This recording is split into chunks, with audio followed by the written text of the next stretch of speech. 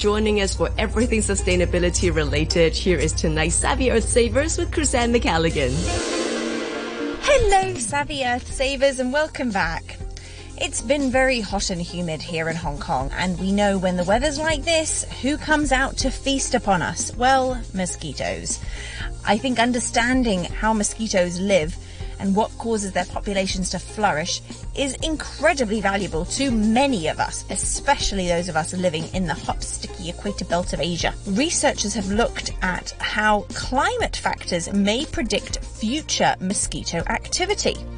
Apparently, increases in 3 climate factors, including temperature, rainfall, and ocean warming, have predicted mosquito population growth in Sri Lanka for the next 1 to 6 months. This was a very interesting study published by the Lancet Planetary Health, which, of course, interestingly can inform the design and timing of programs that limit the spread of mosquito-borne diseases like dengue fever. Okay, so let's backtrack a little bit, because we're very lucky here in Hong Kong that while mosquitoes are incredibly annoying, they're not putting our lives at risk for the most part. Unfortunately, nearly half of the world's population lives in areas at risk of dengue fever, which has become a major public health problem, for example, in Sri Lanka. Because developing a safe and effective vaccine against dengue has proven to be very difficult, controlling mosquito populations is considered to be the most effective strategy to prevent the spread of this particular virus. So, dengue transmission patterns in Sri Lanka closely follow the country's monsoonal rainfalls, with peak transmission in July following the southwest monsoon, and then a smaller peak in December to January after the northeast monsoon.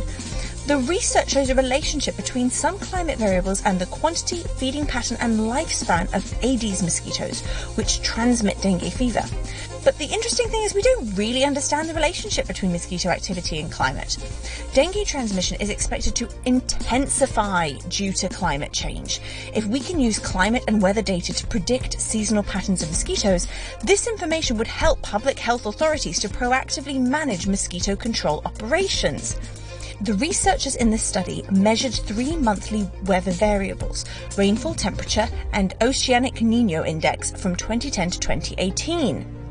They then compared the climate variables with systematically collected surveillance data of mosquitoes, including measurements of mosquitoes and their larvae that were found in homes and outdoor water containers. Now, all 3 climate variables predicted mosquito activity, but with different time lags. More rainfall, which often led to outdoor containers filling with water, we all know what that's like, mosquito breeding sites, predicted a greater prevalence of mosquitoes within the same month. Hotter temperatures were interestingly also associated with increases in mosquitoes 1 or 2 months later.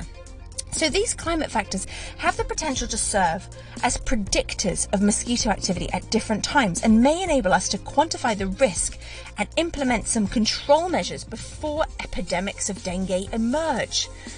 Now, this is the thing about climate change. It has that knock-on effect and it puts things out of balance. As the temperatures get hotter and mosquito populations flourish, it puts us as people at greater risk. So it's very interesting to see that researchers are finding so many connections between these different things all the time. Until next week, bye-bye.